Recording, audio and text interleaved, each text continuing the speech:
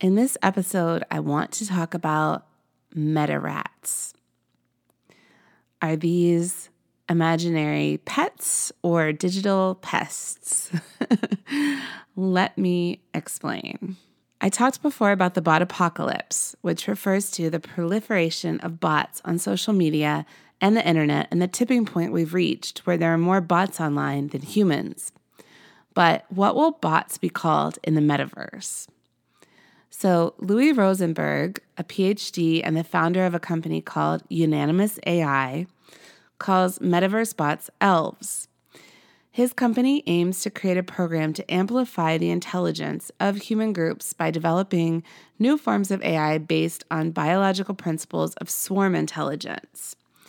And you can read more about that in the print version or the online written version of this episode, where I have links to Rosenberg's work and to his company, Unanimous AI.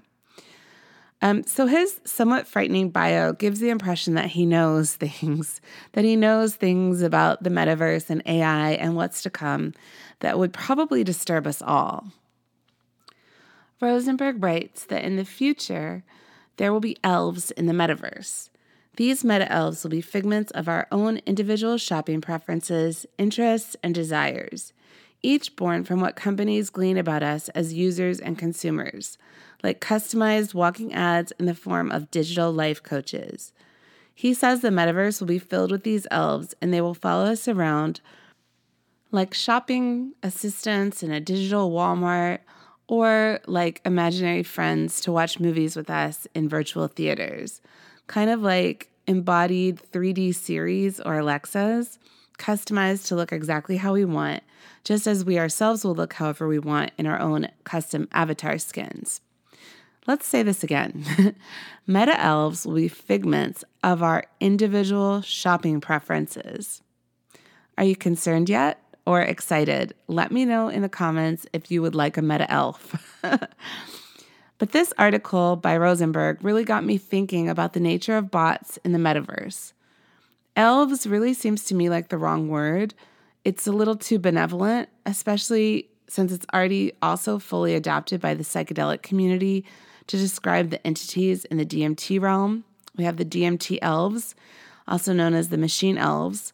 And since life is already kind of feeling like a simulation in the bot apocalypse, I don't think we should conflate the metaverse with whatever's out there beyond 3 hits of DMT.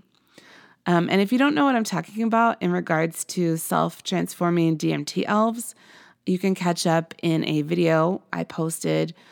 Terrence McKenna originally started this term, and it's been widely adopted in the psychedelic community. So what should we call the meta-elves? Another knee-jerk reaction I had to this was to rename them Meta-Angels because there's an FK Twigs song with the same name. And I wonder if FK Twigs is thinking about this already because the way she describes the Meta-Angels kind of reminds me of these Meta-Elves. She says, and in her song, Meta-Angels, she sings, "I wish I had help from a deeper force, some kind of meta-angel. Then they could whisper all the answers.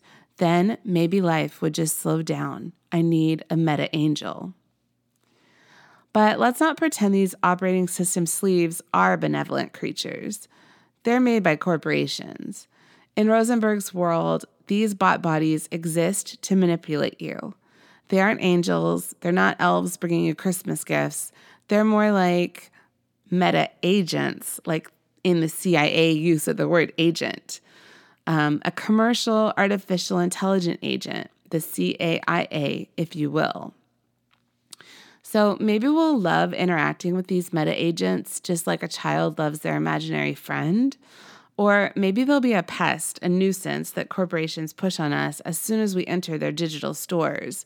Ones we'll just want to swat away, but they're trying to lead us like lemmings to the checkout counter. As I think about them lurking in digital commercial spaces, I'm reminded of the cult classic movie Mallrats. Rat and the word rats also implies large volumes of creatures. Hence, I think I'm going to adopt the name MetaRats. These MetaRats will want our cash money. They'll want our bit cheddar, our bit cheese, which, bitch please, now I'm really having fun with language. So the MetaRats, I think, will be subtle Instead of pushy salesmen, maybe you'll meet a hot guy named Connor by the bookshelf inside the Amazon metaverse who bats his eyelashes and says, "Hey, I loved the new Sally Rooney book. Have you read it?" In the words of Rosenberg, because these AI agents will look and sound like anyone else in the metaverse, our natural skepticism to advertising will not protect us. For these reasons, we need to regulate AI-driven conversational agents, especially when they have access to our facial and vocal effects, enabling our emotions to be used against us in real time. And here, my friends, we have a pointed call to end the bot apocalypse before it reaches the metaverse. Will we do it? Probably not. Why? Because corporations, like humans, love money and don't like limitations. For this reason and many others, I'm most excited about metaverse communities like Decentraland, which are trying to run on blockchain technology versus a corporation owning the metaverse. In a blockchain decentralized metaverse, users with voting rights will control their virtual world.